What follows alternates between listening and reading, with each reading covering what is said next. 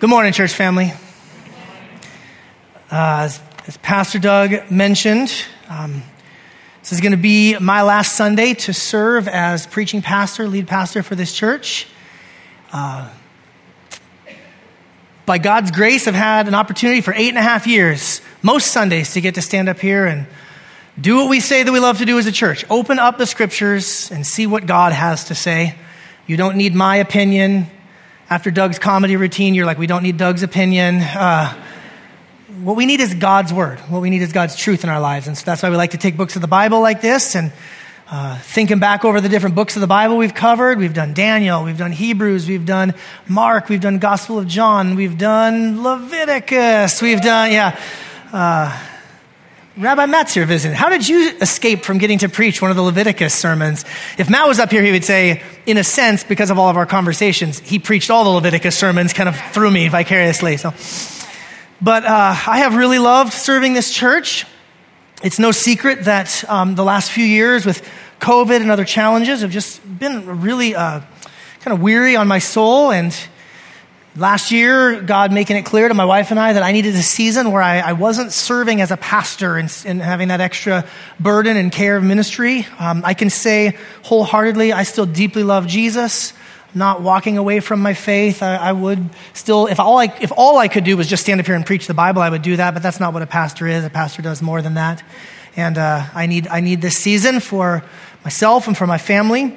And actually, through this time, just kind of looking back on and reflecting on the start of this church, my family moved to the Seattle area in 2011 for what was going to be 1 year of education and learning how to plant a church. I got an education for sure, especially in 2014, God calling us to plant this church. And when we launched out this church, there was just very little plan. There was not some big architectural plan. It was just kind of man, we want to keep together, worshiping Jesus, loving Jesus. And I also knew back then, and I told guys like Doug, who's up here, or Dale Kamink, our treasurer on our board, been there since the beginning, Dale. And I said, God didn't wire me to be the kind of guy that pastors the same church for 30 years and then retires and gets a gold watch. I don't even really like gold watches. I kind of am wired to do different things and new things. And so I kind of thought maybe I'd stick around for about 10 years. And it's been 8.5 years. In COVID years, it's been 37 years. And the timing is right. It is sad. But it's also necessary. And I have been so incredibly blessed by all the love and the support I've received. And I'll share a little bit more at this afternoon's lunch because at the end of the day, you've heard me say it. If you've been around any length of time, you've heard me say it. This is not about me. This is not about any leader. And in fact, this session, this time, this gathering is not about you. This is about our great God and Savior, Jesus Christ. He's the one that we need to connect with now. And so for one more time, let me open up the word of the Lord. Let me teach you from 1 Thessalonians chapter 5 with a sermon that I've just lovingly titled, Wake Up, Sleepyhead. Will you pray with me? God, we need your grace in our lives every single day. Lord, we confess that on our own we grow weary, we grow tired, we get numb, and we get sleepy. And so, Lord, you are the God of life. You are the God of creation life, and through Jesus, you are also the God of resurrection life. And so I ask that, God, you would send your Holy Spirit to bring our hearts to life right now. I thank you that on our good days and our bad days, we can open this, the written word that doesn't change like our circumstances or our feelings do. But Lord, in the pages of here, this written word, we can encounter the incarnate word, the Son of God, Jesus Christ. Lord, would you guide my words and guard my speech? Help me to only teach that which is in line with your word. And give us all hearts that are alive and awake to you. In Jesus' name we pray. Amen. There's a verse in Proverbs chapter 4. It says, the path of the righteous is like the light of dawn, shining brighter and brighter until midday. I want to ask a question. Show of hands. Don't be bashful. How many of you here would say, yeah, I am a morning person? Raise your hand. The percentage is less at the 11 o'clock service than it was at the 9. The 9 o'clock people are like, I'm awake. Let's go. What are we doing? We're going to church. Let's go. They're the super Christians. You 11 a.m.ers, how many of you would say, I'm not so much of a morning person? Raise your hand. Oh yeah, my people. my people. I do not wake up easily. I don't need amens that loud, Aaron Lynn, okay?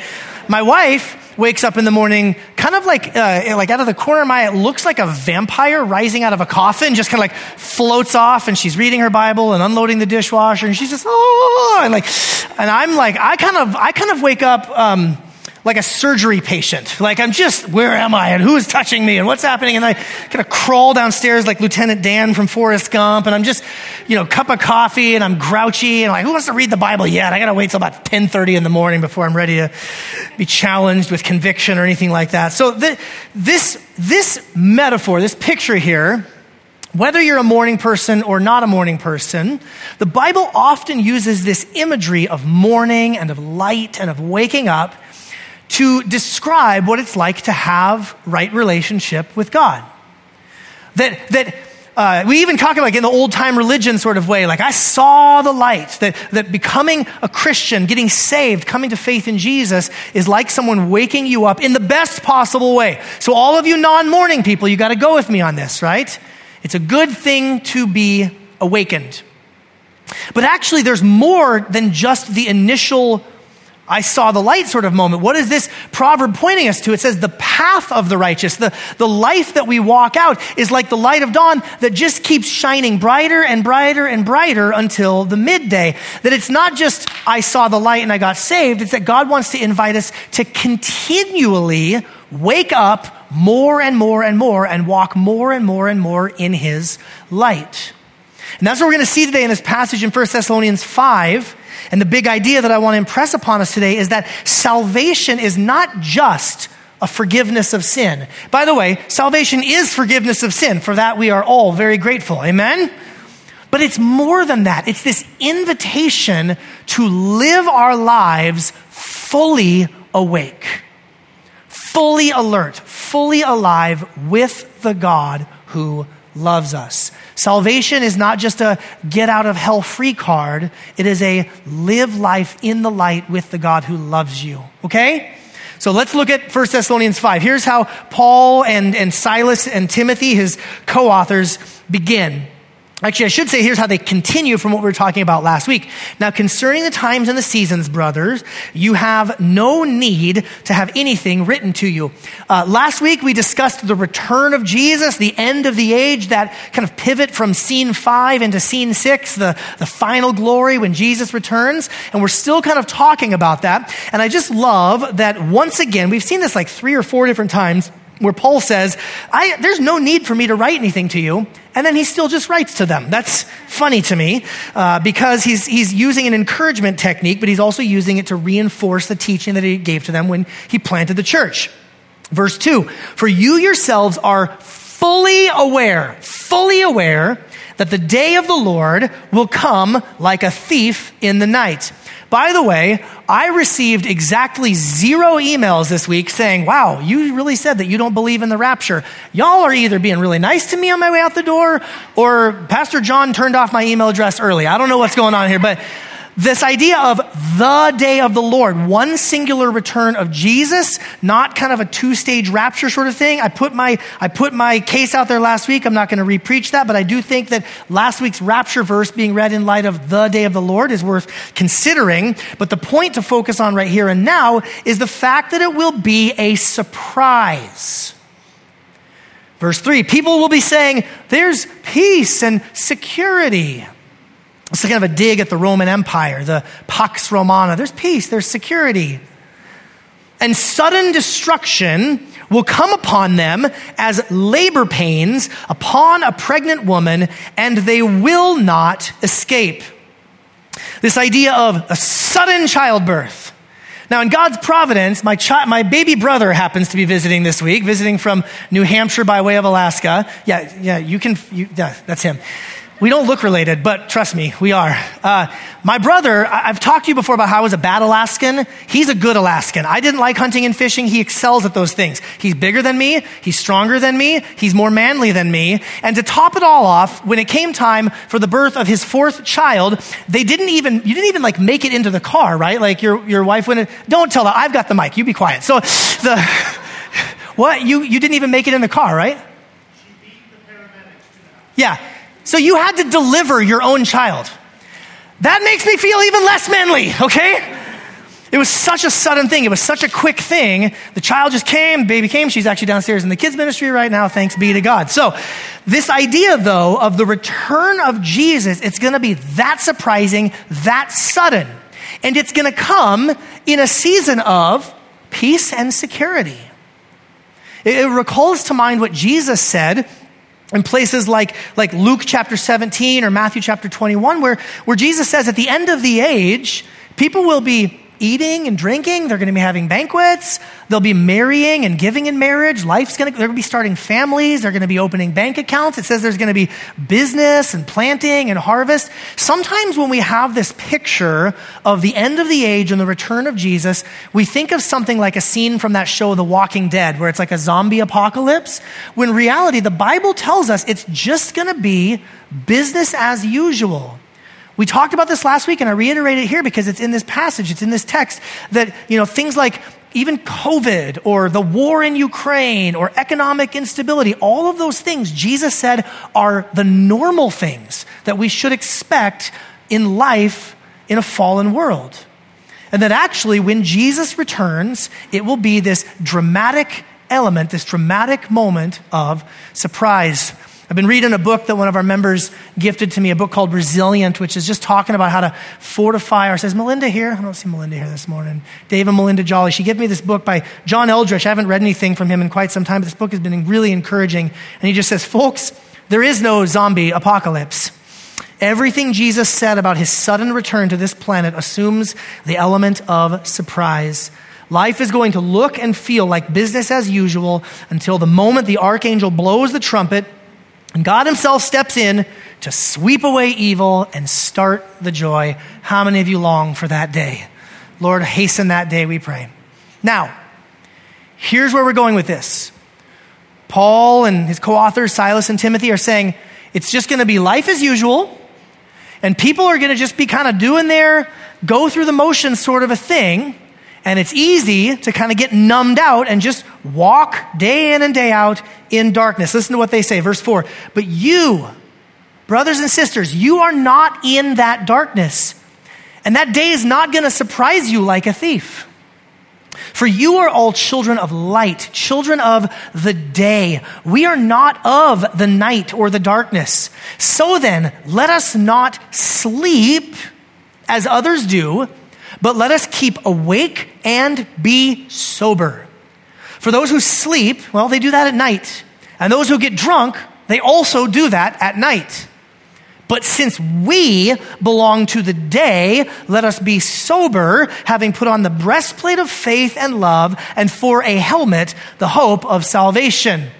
We've got some early armor of God stuff here. This is an early letter. Paul adds some more pieces by the time he gets to Ephesians. We've also got a faith, hope, and love here. We're going to unpack that more in a minute. For right now, though, I want you to focus on this core idea of being awake versus being asleep. Now, for those of you who were here last week and we were talking about this metaphor of asleep, the passage we looked at last week, when Paul said those who have fallen asleep, what did he mean last week? Dead, like all the way fully dead, buried in the ground. Last week they were answering this question of what about those people who die before Jesus returns? Are they going to miss out on the end of the world party? And Paul and Silas say, no, absolutely not. Even though they're asleep, they're still alive. But this passage is like a play on words. The Apostle Paul is kind of using that same idea to broaden it out. He's talking about not those who are physically, literally dead in the ground, but he's talking about those who are living like dead people.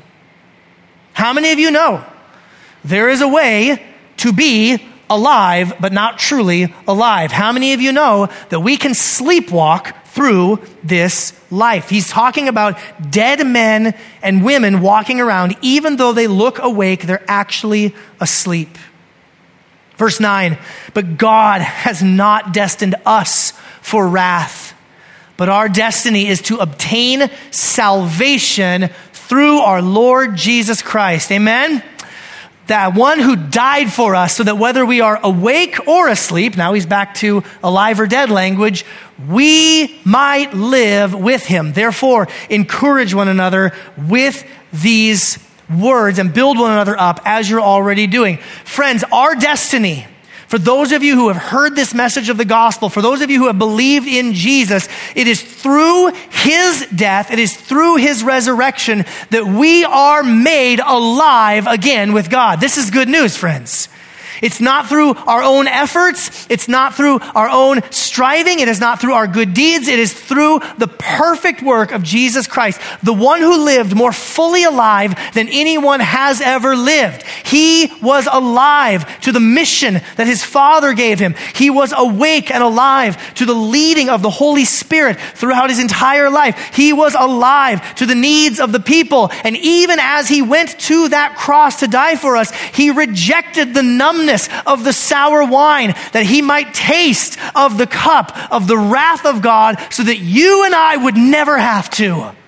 And on the third day, he rose from the grave, and that tomb is empty, and he is not some dead religious founder, but he is the Savior and the God of resurrection who offers to share all of that life, that eternal life, with any one of us who would believe. Thanks be to God. This is the good news of the gospel, friends. And even, I love that Paul is referencing the words of Jesus himself. Whether we're awake or asleep, we might live with him. Jesus said it in John's gospel that even though someone would die, if they have trusted in him, yet shall they live. And Jesus says on that last day, I will raise them up. We serve a God of not only creation life, but resurrection life. Amen? And that's what this salvation is about. I go back to my big idea that I said earlier. Salvation is not just merely having your sins forgiven. It is that, but it is this invitation to wake up and live an alive, alert, awake life with the God who loves you. And friends, that's a lot better. It's not just, oh, you're forgiven, now go on an island and don't bother me. It's, you're forgiven. Let me show you how to enjoy this whole life, this world that I've created, the people I've created with him. And so from this foundation, I want to make three pastoral observations. And the first one is this. It is really easy to numbly sleepwalk through life. Can I get an amen from anyone, like an amen of ouch or repentance on that? See, in this language, in this passage, Paul's using this language of darkness and nighttime, but he's also using the language of drunkenness. To be drunk is to be numb. It's to be fuzzed out. It's to be slow. It's to be not alert. It's to be not reactive, not sharp. It's why driving a vehicle under the influence of alcohol is so incredibly dangerous, because you have no reaction time. Paul is using this as an imagery, as a metaphor for those who are numbly sleepwalking and stumbling through life. Now, I do want to say that in numerous places, the Bible actually speaks positively about alcohol. I even might go so far as to say it even speaks positively about the numbing effects of alcohol. 1 Timothy 5, Paul writes to the co-author, Timothy, of this letter, and he tells Timothy, you need to use a little wine because of your stomach issues. Now, Paul graciously does not go on to describe what those stomach issues are, and all of y'all should learn from Paul. Don't talk about your stomach issues with other people, but the idea of like this medicinal usage of wine to have kind of a numbing agent, it's a health sort of a thing, that's a good thing. Proverbs 31.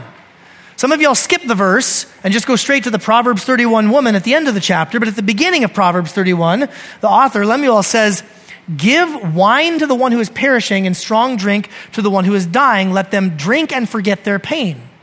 Speaking of it's a hospice care verse.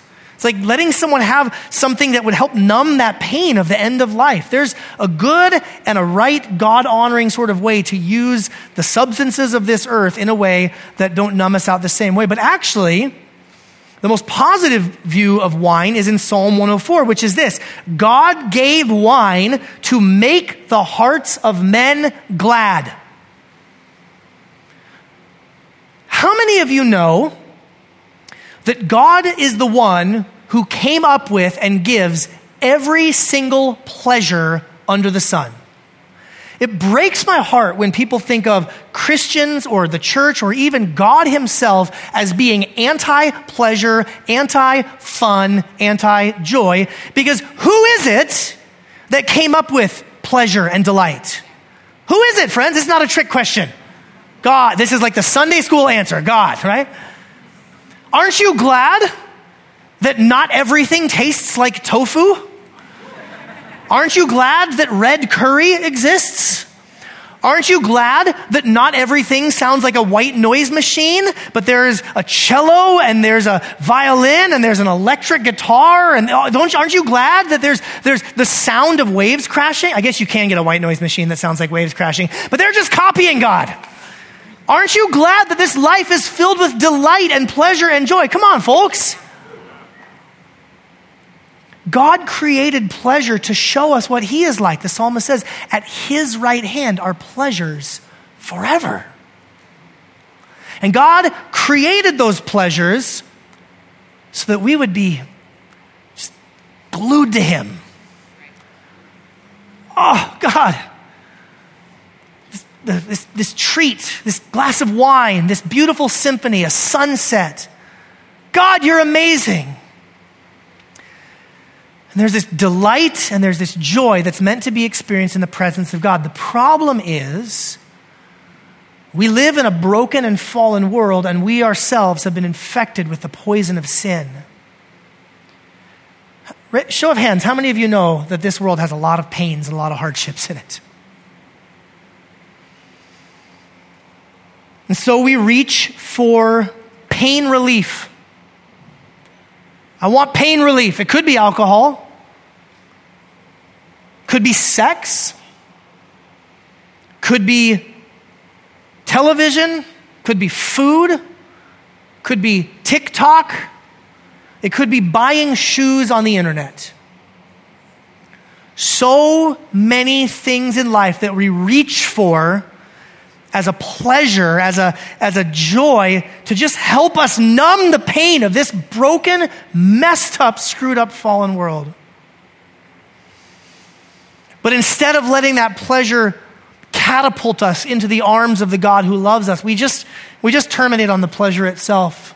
And in fact, so many of us, we just keep going back to the pleasure itself, the pleasure. And before too long, we realize that we're in a prison of our own making. And the tragic irony is that the same pleasures that we turn to numb the pain also numb us to the love of God.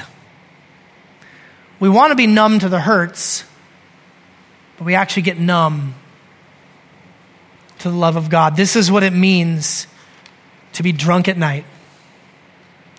And friends, if I could be so bold, I'll just say in our world, it is easier than ever to be drunk, numb, asleep, maybe literally drunk. I mean, I get advertisements now for multiple delivery services that will just deliver whiskey to my door. And one person who's a therapist told me it's like an alcoholic's dream come true. I can be drunk, order more alcohol, and never have to leave my house. But it might be some other thing, not alcohol or drugs or something like that. It could just be Netflix. The apps that we use every day have literally hacked the brain chemistry. They've figured out how to keep us coming back for more and more and more and more. So we're numbing the pain with Instagram stories, and at the same time, we're numbing ourselves to the love of the God who made us. The good news is, friends, that Jesus came to wake us up. Now again, you non-morning people need to go with me on this. When Jesus wakes us up, it's a beautiful thing.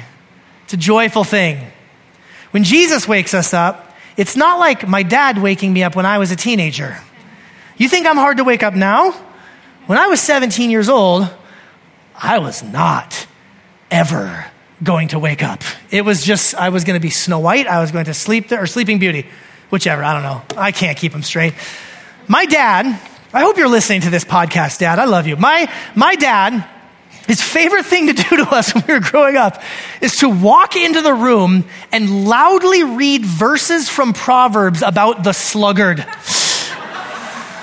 A little sleep, a little slumber, a little folding of the hands to rest, and poverty will come on you like a bandit. Get up, we leave for school in 10 minutes. Like, that was so many mornings of our doggone dad waking us up. Love you, Dad. Jesus is kinder, more gracious. Hey, wake up. There's love for you. There's a world of joy to experience. There's a life with your God to experience. Wake up. How many of you are thankful that Jesus came and he woke you up? How many of you are grateful? How many of you can say, there's more waking up that I need in my life? Anybody here? Which is, the second point I want to make is this. Living sober is active work. Living sober is active work. Now, this, to kind of continue on this drunken, sober sort of metaphor that Paul is using here, when some of you, particularly those of you who maybe not had to walk through a pathway to sobriety or an AA plan or 12-step plan, something like that, when you think of sobriety, very many of us often think of just not doing the bad thing. Being sober means I'm not drinking. But anyone who has ever had to walk any sort of 12-step plan or pathway to sobriety will tell you it is a lot more work than that. I read a book last year by an author named Seth Haynes. The book is called The Book of Waking Up. I would highly commend this book to you, no matter what you're dealing with in your life. He writes about his own addiction to alcohol and the pathway that he had to walk to becoming awake to God's love. One of the best books I've read in the last decade. Highly recommend it. Seth Haynes, The Book of Waking Up. And in it, he says, the opposite of drunkenness is not just not drinking. The opposite of drunkenness, true sobriety, is being awake to the divine love of God and the world around you. This is what Paul and Silas and Timothy are saying here. Back in verse 6, they say, let us not sleep as others do, but let us keep awake and be sober. Jumping down to verse 8, it says, since we belong to the day, again, let us be sober, having, look at this active language, put on the breastplate or the armor of faith and love. And for a helmet, the hope of salvation. Now again, this is like the armor of God starter kit, right? There's going to be some shoes later, a shield, a sword. Get to Ephesians, you get the full armor outfit. It's like when you're playing Zelda. You don't get everything all at once, right? But I don't know, it's so weird. I fixed that. John influenced me. He made me say Zelda. Anyways, but look at this active language. Like, you have to put on faith. You have to put on love. You have to put on the hope of salvation. Okay, what does it mean to put on faith? Again, there's an entire additional sermon just in this verse alone. But just think with me for a moment.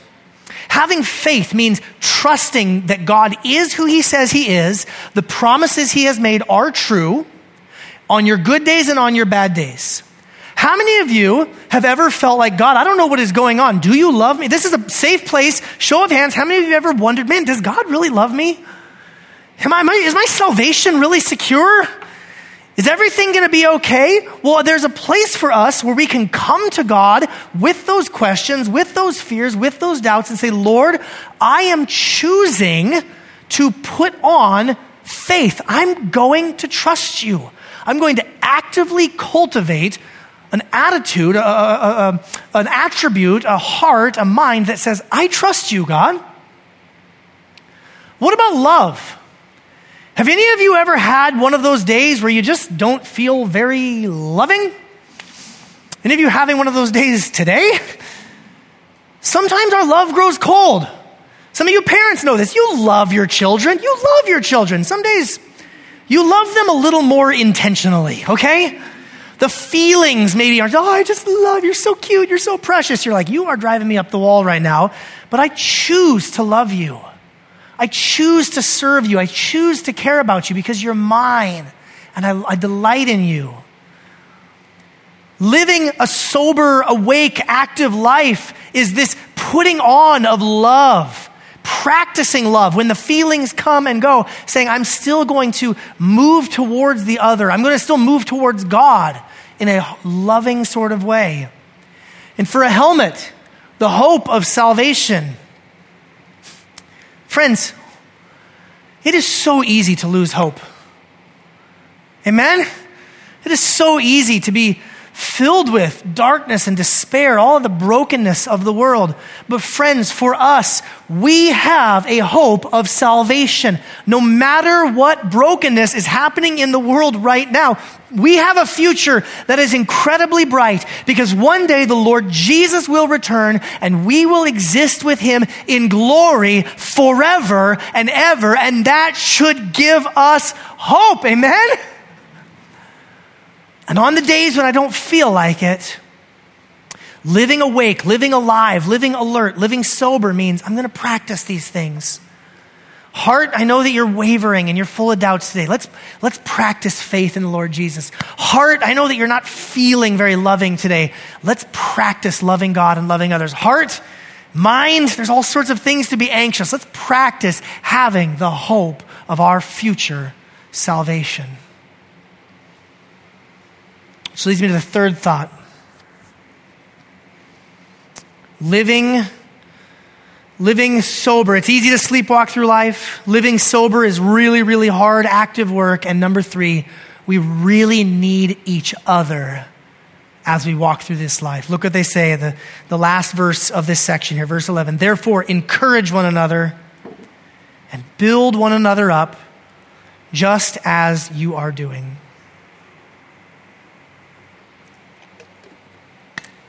How many of you have ever had someone in your life who has been able to help you feel that encouragement when you've been hopeless or loveless? Anybody here thankful for someone in your life? Here's maybe a slightly more difficult question. How many of you have ever had someone in your life who has had to kind of encourage you and build you up when you were numbed out and falling asleep? Sometimes that doesn't feel as pleasant, does it? I remember having a phone conversation with a dear friend of mine, and I was confessing some sin and just working through some stuff, and I said something to the effect of, I won't even tell you what I said. I just said that what I said was kind of prideful. It was like a prideful approach to my sin. And this brother said some sharp things to me in that phone conversation. But God used it to get me out of my sleepy slumberness, my dead man walking drunkenness. We need, whenever, somebody like Pastor Doug gets up here and does the invitation to community and get involved and all these sorts of things, it's because of passages like this that talk about how much we need each other in our lives. Last year, we had this team from the church, the renewal team, work on re-articulating our mission and our values as a church. And one of the values we came up with was the idea of growing together. Not just togetherness, because togetherness by itself, you know what togetherness by itself is? It's a clique. Togetherness by itself is it's a comfort. It's a in the old church days when I was growing up, we used to call it a holy huddle. Us four and no more. This building one another up can be really challenging. The idea is not just that we're together, it's that we're growing together, becoming more wholehearted followers of Jesus, helping each other wake up to the places where we're numb or asleep or drunk in our own spirits and souls. Now, do not raise your hands on this. I'm not asking for you to raise your hand. But some of you have had someone who has tried to help you, and maybe they did it in a less than gracious way. Maybe they tried to say something to you to challenge you, and it just hurt. Some of you actually have wounds and hurts from other believers or the church, whatever it may be. And I don't want to diminish those in any way, shape, or form. Those hurts are real, and I know that our God and our Father, his heart breaks for you with that. But just because someone misused a tool doesn't mean that the tool itself is invalid. And what if God actually wants the body of Christ, the church, to be the place of your healing from hurts and wounds that you had from the church? We have to grow together. We have to wake each other up. we have to look at people sometimes and say, hey, what you're doing, you're a child of the light. And what you're doing right now is living like a child of darkness. That's not who you are. That's not who God saved you to be. Maybe a little less finger wagging. Hey, stop doing bad things. That's not the right kind of sobriety. The right kind of sobriety is, that's not who you are. That's not why Christ died for you. Turn from that. Repent of that. Change that. Because you're a child of the light.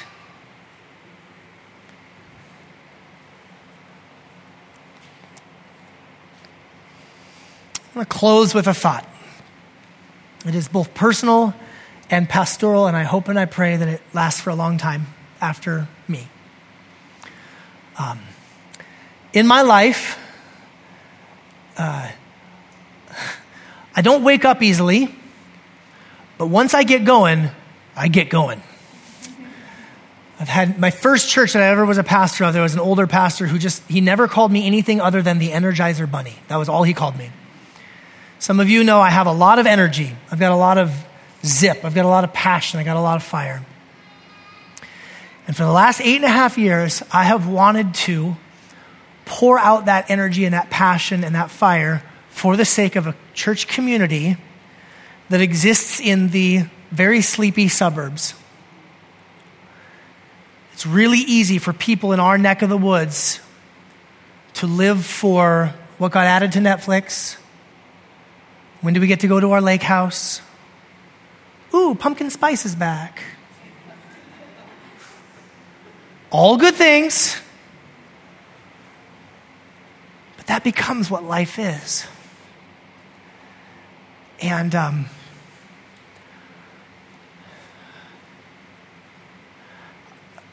about 9 years ago, I felt like God asked me to use all of my energy and spunk and whatever else I've got to help inject some life into a church community that could make an impact in this part of the world. And it would feel really loving to me and fill my heart with great joy as your brother in Christ to know that even after my family steps out of this role and steps into a new season, it'd be really, I would fall asleep with a smile on my face to know that there's still some people in this church community looking each other in the eye and grabbing each other by the shoulders and saying, hey, wake up! Because there's a lot of sleepy people out there that need to know that Christ died for them and God loves them. And I'm not going to be the one leading into that next season, but I sure as heck would love it if you guys could keep doing that. That's a personal request. So let me close with 2 questions. And these are for reflection right now and for the whole rest of this week. Are you awake? Where do you need to wake up? How awake are you? What are those little pockets and corners of your heart that just, man, you're falling asleep. You're numb. You're drunk. You're sleepwalking through life. Where are those pains that you need to take to God and say, I need to bring these to you and not numb out so I can still experience your divine love for me? How awake are you? And second, is there somebody in your life that God wants to use you to help wake them up? That friend, that loved one, that family member, that coworker, they're just asleep. They're sleepwalking through life. God wants to use you to help wake them up. Will you pray with me? Lord, I thank you for this church community. Lord, you've planted this church in a very prosperous part of the world. And Lord, this passage just feels so incredibly relevant to all of us. It is so easy to be asleep. It is so easy to be numb. But Lord, you created us to be alive with you, and you have recreated us through the death and resurrection of Jesus to be alive with you. So I pray for each one of us, for all who are disciples of Jesus, for all who are followers of Jesus, would you continually wake us up? And Lord, would you use us every day on mission to bring the message of being awake to any and all who would hear it.